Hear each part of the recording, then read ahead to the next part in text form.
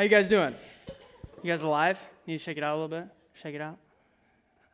What? Okay, seriously. Okay, here's the deal. Y'all, I didn't hear nearly enough hype for Fall Retreat, and I think it's because you don't understand what's going to happen at Fall Retreat. So I'm going to give you a sneak peek, all right? You guys tracking with me? This is insider knowledge. I shouldn't even be sharing this.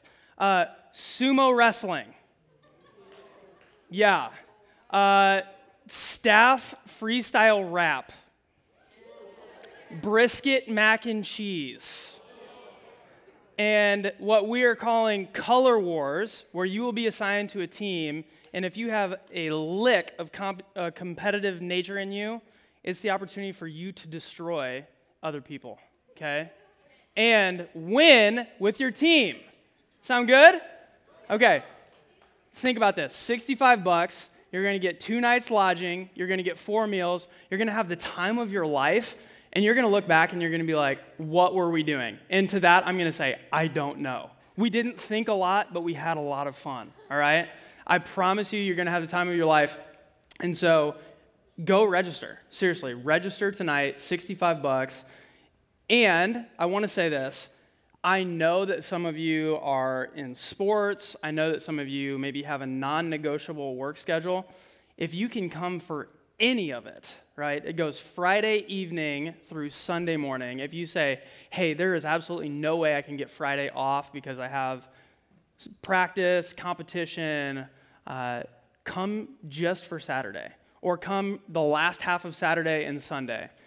If you can only come for part of it, go register and talk to us, and we will work with you on price. We're not going to make you pay full price if you're only there for half the weekend, but we want you to be there because we think it's going to be worth your time. Sound good? All right. Don't let money get in the way either.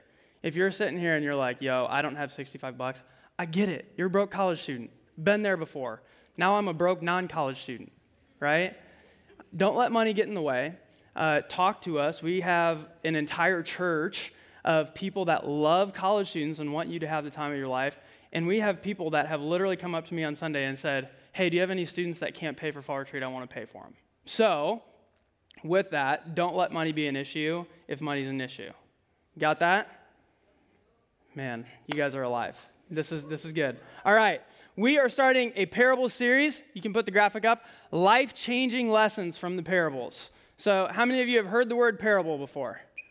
A few of you, most of you, okay? If you've grown up in and around the church, you've heard the word parable. If you haven't grown up in and around the church, you probably haven't heard it because we don't use the word parable in common day language. So I'm going to just tell you what a parable is. Simply defined, it is an earthly story with a heavenly meaning. So Jesus would teach in parables often. He would tell an earthly story to give a heavenly meaning. So what he was not simply doing was telling stories. Although Jesus was probably the best storyteller ever, right? If you could go sit by a campfire right now and Jesus could tell you some stories, he'd be like, yeah, so this one time I turned water into wine, no big deal. Like, you would be eating it up. But he didn't just want to tell us stories, and he didn't just want to tell us stories to make us moral. He wanted to tell us stories to change our life. That's why it's life-changing lessons from the parable. It's not just lessons from the parables, because parables unlock this kingdom reality. It's meant to open our eyes, our minds, our hearts to this idea of the kingdom of God brought near to ordinary people like you and like me. That's a big deal. And so we see that parables are an earthly story with a heavenly meaning, but not everybody experienced parables the same way. So there's this unique thing that comes with parables, and it's twofold, all right?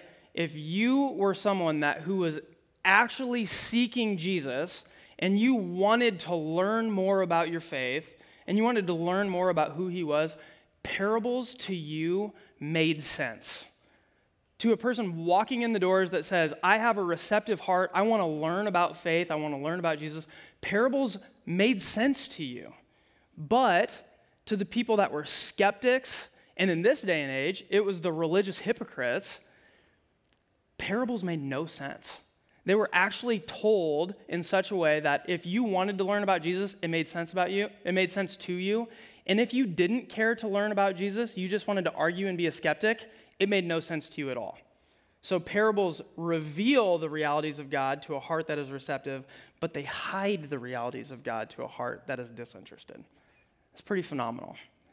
And so the question that I ask you is like, where are you at in your faith when you come in tonight? Like, if you're about to hear a parable, are you coming in with a receptive heart, or are you already coming in just like, I'm a skeptic? Because that's something we got to figure out, and that's something we will figure out by the end of this. But beyond where are you at in your faith, I want to ask you the question, what do you put your faith in? What do you put your faith in? Because I think everybody in this room puts their faith in something. For me, I've seen this go wrong countless times. I'm a Cyclone fan. Any other Cyclone fans in here? Yeah, how's that been working for us? You put your faith in that Cyclone football team, right? A couple years ago, I made a bet with a buddy, and I said, no doubt, Cyclones are having a 10-win season. It's happening. This is the year. Guess what? 9 wins. I had to pay up. It didn't work out for me. Don't put your faith in the Cyclone football team. They're going to let you down, all right? But you guys remember a few weeks ago, I can't believe I'm about to tell this story. You guys remember a few weeks ago when I started and just said, hey, I just want you guys to know I'm not feeling well. Anybody tracking with me on this? Okay. Here's what happened later that night. I'm going to let you in, okay? This is recorded, so it's going to go on the internet. Just please respect me in this. I'm telling you in confidence, even though it's going on the internet. Here's what happens. I put my confidence in myself. I'm a 29-year-old man who is potty trained, right? Yeah, this is where this is going. I got home. I felt super warm, and I was like, you know what? I'm going to go to bed. I slept in my underwear. Okay, we're not going to paint a picture you don't need to know. But I slept in my underwear. I didn't have shorts or pants on, just slept in my underwear. And I woke up in the morning to a bit of an issue, all right? I was sick in the night, and I got woke up by my wife, and she said, hey, you need to watch the boys. You need to take care of them. I have a work meeting. So I'm taking care of my boys, and I'm like, man, which one of you guys pooped? So I check his diaper, nothing in it. I check the second diaper, nothing in it, and then I have this reality where I go, it's me. It's me. I put my faith in myself to say, oh, surely nothing's going to happen. And the reality is I pooped the bed. So shame on me. I put my faith in myself. And hopefully you have had better luck with your sports team and with your shorts than I have. But I seriously want you to ask, what are you putting your faith in? Like when you walk in these doors, what are you putting your faith in? For some of you, you are putting your faith in science, all right? For some of you, you're putting your faith in science. You come in and you have incredible faith. I want you to know that you have incredible faith. If you would look at creation and you would say, I don't believe in a God. I believe that all of this evolved out of nowhere. You have incredible faith. In fact, a greater amount of faith than I do than to believe in a creator God. To say, this all just happened. That takes a crazy amount of faith. That 724 trillion cells in your body would work together perfectly as a result of evolution over time. That takes great faith. For some of you in this room, you put faith in yourself. You trust that you can work harder, meditate more, and earn everything that life has for you. You are in control of your own destiny, and nothing or nobody is going to stop you from getting it. But that also requires great faith. Because if you know anything about yourself, you know that you're jacked up, you're weak, you make mistakes, life happens, cancer diagnoses happen, things get in the way. So to put faith in yourself is great faith. For some of you, you put faith in humanity. Anybody? Probably not, okay? But I talked about it last week. It's like, hey, we're Gen Z. We can turn this thing around. We're going to change the world. We're going to end hate. We're going to end poverty. We're going to end racism. And you put faith in your own generation to say, man, we can fix this thing. This generation, we can fix this thing. And I'm telling you, that requires incredible faith if you do anything with the news. If you see any headlines, any articles to say, oh, humanity is going to fix this thing, that requires great faith. And if you're walking in this room, I assume for many of you, you put your faith in God. Okay? You believe that there is a higher power, you believe that he is in control, and you believe that one day when it's all said and over, he's going to work everything out, right? So, all of that to be said, we all have faith. We all have faith in something. But the church would tell you that we are saved by faith. We are saved by faith. And so this question is, saved from what? And it's this reality that one day when we die, we're going to stand before God. And to be saved means that we actually get to experience life with him forever. We're not separated. We're not experiencing this eternal judgment to be separated from a holy God. No, we get to spend forever with him. That's what it means to be saved. And so I want you to know this, okay? Everybody in this room, 100% of you, you will die. And 100% of you in this room have faith, okay? The question is, do you have saving faith? Do you have saving faith? Meaning when you die and you stand before God, will he look at your faith and say, that is faith that saves you? That's where we're going tonight. We're looking at Matthew 13. So if you have a Bible, feel free to flip there. We're obviously going to learn about a parable. The book of Matthew is written by Matthew. Sweet. Matthew is writing a life account of Jesus and his teachings. Anybody know Matthew's former occupation? He was a tax collector. That dude was a scumbag, right? He worked for the Roman government, which, who here loves paying taxes? Anybody? No. But in the Roman Empire was oppressive to the Jewish people. And tax collectors were not only supporting their oppressors, they were most often stealing from their own people. They were scumbags, but the sweet thing is, Matthew goes from a scumbag tax collector to a follower of Jesus who gets to write the pages of Scripture through the power of the Holy Spirit. It's amazing. It's a big deal. And he writes here in Matthew 13 to give us an inside look of what it looks like to have saving faith. How you can actually know you have saving faith. So we're in Matthew 13. I'm just going to catch you up. Jesus is chilling on a beach. Who here wants to be chilling on a beach? Me, definitely. I just booked flights to Fort Lauderdale in December. You can be jealous. But Jesus is chilling on a beach, and per usual, crowds are gathering around him. And so he begins to teach. Verse 3, and he, Jesus, told them, the crowds, many things in parables, saying, a sower went out to sow. And as he sowed, some seeds fell along the path, and the birds came and devoured them. Other seeds fell on rocky ground, where they did not have much soil, and immediately they sprang up, since they had no depth of soil. But when the sun rose, they were scorched, and since they had no root, they withered away. Other seeds fell among thorns, and the thorns grew up and choked them. Other seeds fell on good soil and produced grain, some 100-fold, some 60, some 30. He who has ears, let him hear. Who here has ears? Amen. Yes, let's go. Y'all have ears, okay? But what Jesus is trying to say is not just physical ears. How many of you are going to hear this kingdom reality that he's trying to speak to your heart?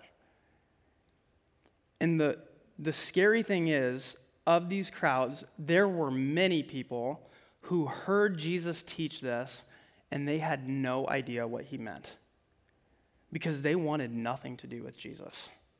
They were trying to check a religious box. They were trying to walk in the doors of Salt Company to say, I did my religious duty this week. And they didn't understand a thing. But the sweet thing for me tonight as a preacher is I don't have to sit here and explain super hard what's going on because Jesus does that himself in this text. So in verses 10 through 17, Jesus is trying to explain what I've already told you. The purpose of parables is this. If you're receptive, you're going to know what it means. if you have a hard heart and you are a skeptic, you're going to be left with a mystery. So we pick up again where Jesus is explaining this parable to his disciples, a group of men who have said, Jesus, we want to learn everything you have to teach us. So read with me, verse 18. We're going to read 18 and 19. Hear then the parable of the sower, Jesus talking to his disciples. When anyone hears the word of the kingdom and does not understand it, the evil one comes and snatches away what has been sown in his heart. This is what was sown along the path. Okay, the first soil is a hard heart. The soil is the state of your heart. The state of the soil is the state of your heart. And what Jesus is saying here is the gospel is proclaimed, the good news of Jesus is proclaimed, and no matter how many times you share the gospel, no matter how much seed is scattered, no matter how many answers the Bible gives you, you don't believe. You have a hard heart. It's like seeds being scattered on pavement and nothing can grow there. And as I've studied this, I think the thing that's important to point out is the soil is your heart, not your head. Okay? You guys tracking with me here? The soil is your heart, not your head. Behind every head argument against Jesus is a heart issue that does not want to accept him for who he is. And I've had countless conversations with college students who say, I can't follow Jesus because I can't make sense of my science textbooks. And I'm here to tell you, if God could fit inside a logical box, he would be a small God that is not worthy of your worship. Our God surpasses the ability to fully comprehend, but I'm going to go back to this. If you have faith in science, your faith is more outrageous than mine in a kind of impressive way. To say, I'm going to put my faith in a mathematical impossibility, rather than saying, I believe that there is a creator God and that we all were created by him. Or to put your faith in changing data. Science is changing all the time. First, Pluto's a planet, now what is it, a rock? I don't know. Data changes all the time. Science itself is evolving. And so to say, I'm going to put my faith in changing data, or you can say, I'm going to put my faith in the Word of God that has not changed for thousands of years. I truly believe if you come in and you say, I can't believe this Jesus, I am less interested in having a logical argument with you, and I am more interested in figuring out what's going on in your heart. What's going on in your life? Because it sounds like you have a hard heart and you have areas of your life that you just don't want to let Jesus into. So the first soil, hard heart, nothing's happening there. No receptiveness to the gospel. And I'm sure most of you in this room, you would say, that doesn't sound like me. Maybe one of the next ones resonates. Verse 20. As for what was sown on rocky ground, this is the one who hears the word and immediately receives it with joy. Yet he has no root in himself, but endures for a while. And when tribulation or persecution arises on account of the word, immediately he falls away. This is a shallow heart. A shallow heart. Meaning the gospel gets shared to you, and initially you say, this is amazing. This is great news. Jesus came to save me. Praise God. But then you figure out following Jesus is hard. You follow a king that was crucified. This king that you follow, he's going to tell you, if you want to follow me, pick up your cross, die to yourself daily, and follow me. Meaning it's going to come with persecution and challenges. You are not promised an easy life, and this shallow heart says, I'm going to follow Jesus as long as he's comfy. But as soon as trials come, as soon as hard things get thrown your way, you say, no thanks. And part of the issue, I think, is the person that's responding, but if you're a Christian in this room, hear me right now, okay? Look at me. If you call yourself a Christian, when you share the gospel, on your campus, to your friends, to your family members, you must present the cost of following Jesus, okay? You cannot only sell the good things of Jesus saying, he came to save you from your sin. You also must say, he might cost you everything. He might cost you all of your selfish ambitions. He might cost you your dreams. But I'm going to tell you, he's worth it. We have to tell people the cost of following Jesus because it is great and trials are going to come, but Jesus is worth it. And if we don't believe that, we are this shallow heart. We're going to follow Jesus while he's comfy. But the next soil, verse 22, I'm going to read, as for what was sown among thorns, this is the one who hears the word, but the cares of the world and the deceitfulness of riches choke the word, and it proves unfruitful. A crowded heart. Okay, I think this is what poses the greatest threat amongst your generation. A crowded heart. A heart that says, you know what? Jesus is an important part of my life, but that's all he is. He's a part of your life. Jesus is a tag on to everything else you're doing. You follow Jesus until something else comes along. And in the short term, this is like, I like Jesus. He fits neatly into my schedule on Thursday nights and Sunday mornings. But, I can compartmentalize them. When better things come along, like time with my boyfriend or girlfriend, my homework, earning an income, or scrolling through TikTok for 2 hours, right? Like all those better things that you're doing. Yeah, Jesus can come just after that. And what this does in the short term, it prepares you for the long term.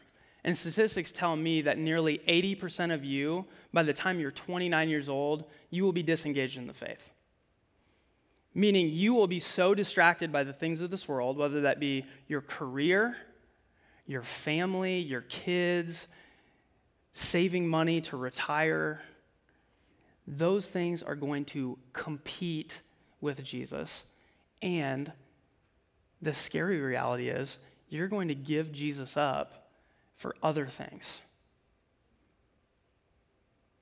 That's an issue. This crowded heart poses a huge threat to you. And my challenge to you is to say, you have more time right now than you will have for the rest of your life. And you get the opportunity to put your stake in the ground and say, Jesus is going to get my full devotion right now so that when I get busier, when the other cares and distractions of this world come up, I have the non-negotiable of Jesus Christ in my life. And this is what this last soil is all about. Verse 23, as for what was sown on good soil, this is the one who hears the word and understands it. He indeed bears fruit and yields, in one case 100-fold, in another 60, and in another 30. This is the fruitful heart, the heart that says yes to Jesus, and not just for a little bit, and not just when he's comfortable, and not just when he fits neatly into your schedule. This is a heart that looks at this God-man, this God who steps down from the throne of heaven and dies on a cross and rises again and appears to hundreds and says, do you believe me? Do you believe that I'm for you? Do you believe that I have power? Do you believe that I offer you all that you could ever want in life? Follow me. Follow me. And for you, if you have a fruitful heart, you say, man, I am going to dig my roots deep down into Jesus Christ. I am going to dig deep down. He is going to be my source of strength and stability. And no matter what trials come my way, no matter what the diagnosis is, no matter what things come up and compete for my attention, Jesus is king. If he could die for me, if he could rise again and show power over the grave, all I can do is live for him. Jesus is king. And so we see the first three soils are actually held in a stark contrast to the last one. Only the last soil is shown to be a faith that saves. The first three are all non-saving faith. To say, I'm going to follow Jesus just for a little bit. I'm going to say yes while he's comfortable. I'm going to say yes until other things come up. That is not saying yes to Jesus in a way that saves you. Saving faith, as we see in this text, saving faith bears fruit and lasts forever. Saving faith bears fruit and lasts forever. Meaning, it's actually going to change the way you live. This is not just an exciting experience. You will leave this place and you will say, I no longer desire to live for myself. I desire to live for King Jesus. And guess what? Nothing's going to stop you. That doesn't mean hard times won't come. That doesn't mean your faith won't waver. It means that when you die, whether that be a week from now or 70 years from now, on your deathbed, you will say, I was clinging to Jesus because he was clinging to me. That is saving faith, a faith that perseveres, a faith that has deep roots, and from those deep roots bears incredible fruit in your life.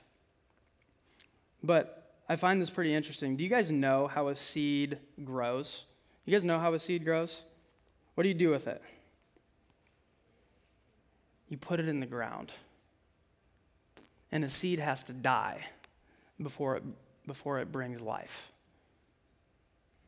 John 12:24, Jesus says, truly, truly, I say to you, unless a grain of wheat falls into the earth and dies, it remains alone. But if it dies, it bears much fruit. Here's what he's doing. He's telling his disciples, that's me. Jesus is the gospel seed.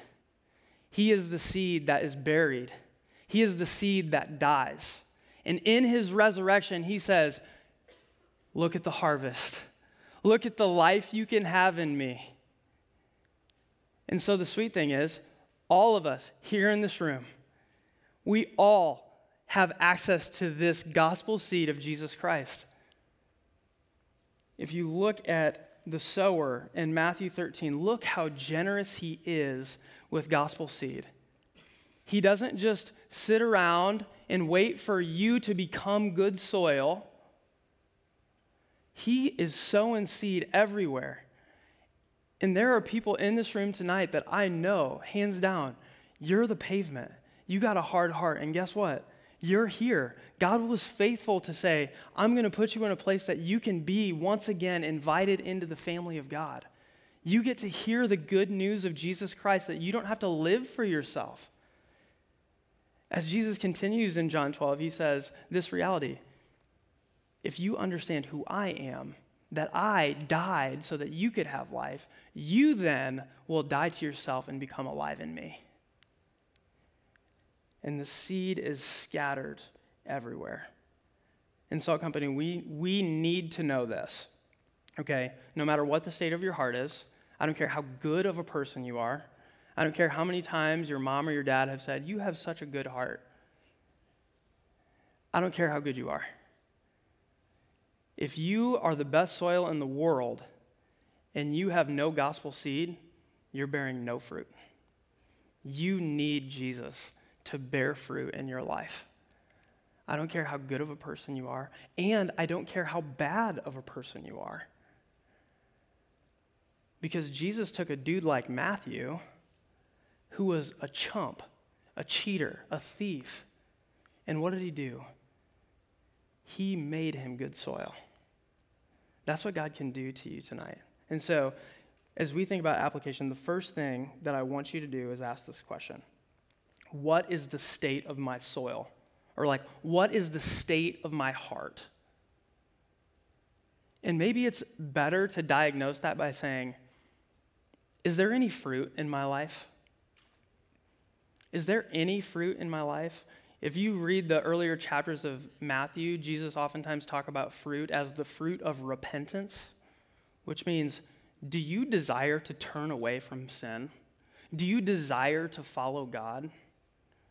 If you continue reading in Scripture, Paul talks to us about the fruit of the Spirit: love, joy, peace, patience, kindness, goodness, faithfulness, gentleness, self-control, are those evident in your life? And if not, it's time to diagnose where you're at. For some people in this room, you said pass. Nope, not for me. No thanks. No wonder there's no fruit in your life. For some of you in this room, you say, yes, I want to follow Jesus until problems come up. Until you see the cost. Then Jesus isn't worth it to you because he's too costly. And for some in this room, you say yes until something else comes up. It's a priority issue. The thorns are choking you out. There's no fruit in your life because you're so caught up in everything else this world has to offer you. And for all three of those soils, the only application I have for you is pray. Pray. Because you can't change your soil. God has to change your soil. For you to pray, God, would you change my heart? Would you take this hard, stubborn, distracted heart, and would you make it good soil? And if you have good soil, if you have this fruitful heart that has said yes to Jesus, your only response is to praise. Praise God. Praise God. Because you didn't make yourself good soil. He made you good soil. For you to praise him, and not just today, not just tonight when we bring out the worship set, for you to day after day praise God. The only way that we get to bear fruit, John 15, is to stay connected to the vine. Jesus says, I am the true vine, and unless you abide in me and I abide in you, you can do nothing. But as you are connected to the vine, as you stay connected to God, as you abide in him, as you enjoy time in his word, as you enjoy time in community, as you worship, you get to bear fruit in your life. And from that place, you guys, two things are going to happen, all right? The first, you will become fruitful followers of Jesus. You will become fruitful followers of Jesus. Your life will be characterized by the fruit of the Spirit. When people look at you, they will see this type of person that is full of love and patience and self-control like they've never seen before. And you will begin to experience life the way it was designed to be. You get to flourish as you follow King Jesus. But that's not all, okay? To be a fruitful follower is one thing, but God then invites you, I talked about this last week, he invites you to be a faithful sower. It's kind of cool that you have grown up in Jesus, and now he says, guess what? You get to be the sower. You get to go scatter gospel seed. You get to go share Jesus with a desperate world that desperately needs him. And here's what I want you to know, okay? You are called to faithfulness. When Jesus says, go therefore and make disciples of all nations, baptizing them in the name of the Father, Son, Holy Spirit, teaching them to observe all that I've commanded you, that is not a suggestion. He is saying, if you follow me, I'm inviting you into this kingdom mission of setting this world ablaze for the kingdom of God. But here's the deal. You can't change hearts. Paul talks about this in Corinthians. He says, I planted the seed, Apollos, another one of his dudes, Apollos watered the seed. Who caused the growth? God. And so as you go and as you faithfully sow seed, I want you to know this. All you're called to do is be faithful. All right? You cannot change someone's heart, but God can. And if we would be faithful people that say, man, the least I can do is scatter a ton of seed on my campus. No matter who I meet, no matter what class I'm in, if I would just be faithful to say, can I tell you the best news I've ever heard in my life? Can I tell you about how my life changed? And then to speak Jesus into their life and to trust, God, you can do amazing things through weak schmucks like me and through ordinary people like you. So I want to pray to that end from the parable of the sower that we would have this type of faith, the saving faith that bears incredible fruit in our life and lasts forever. That we would become fruitful followers of Jesus and faithful sowers of the gospel. So pray with me.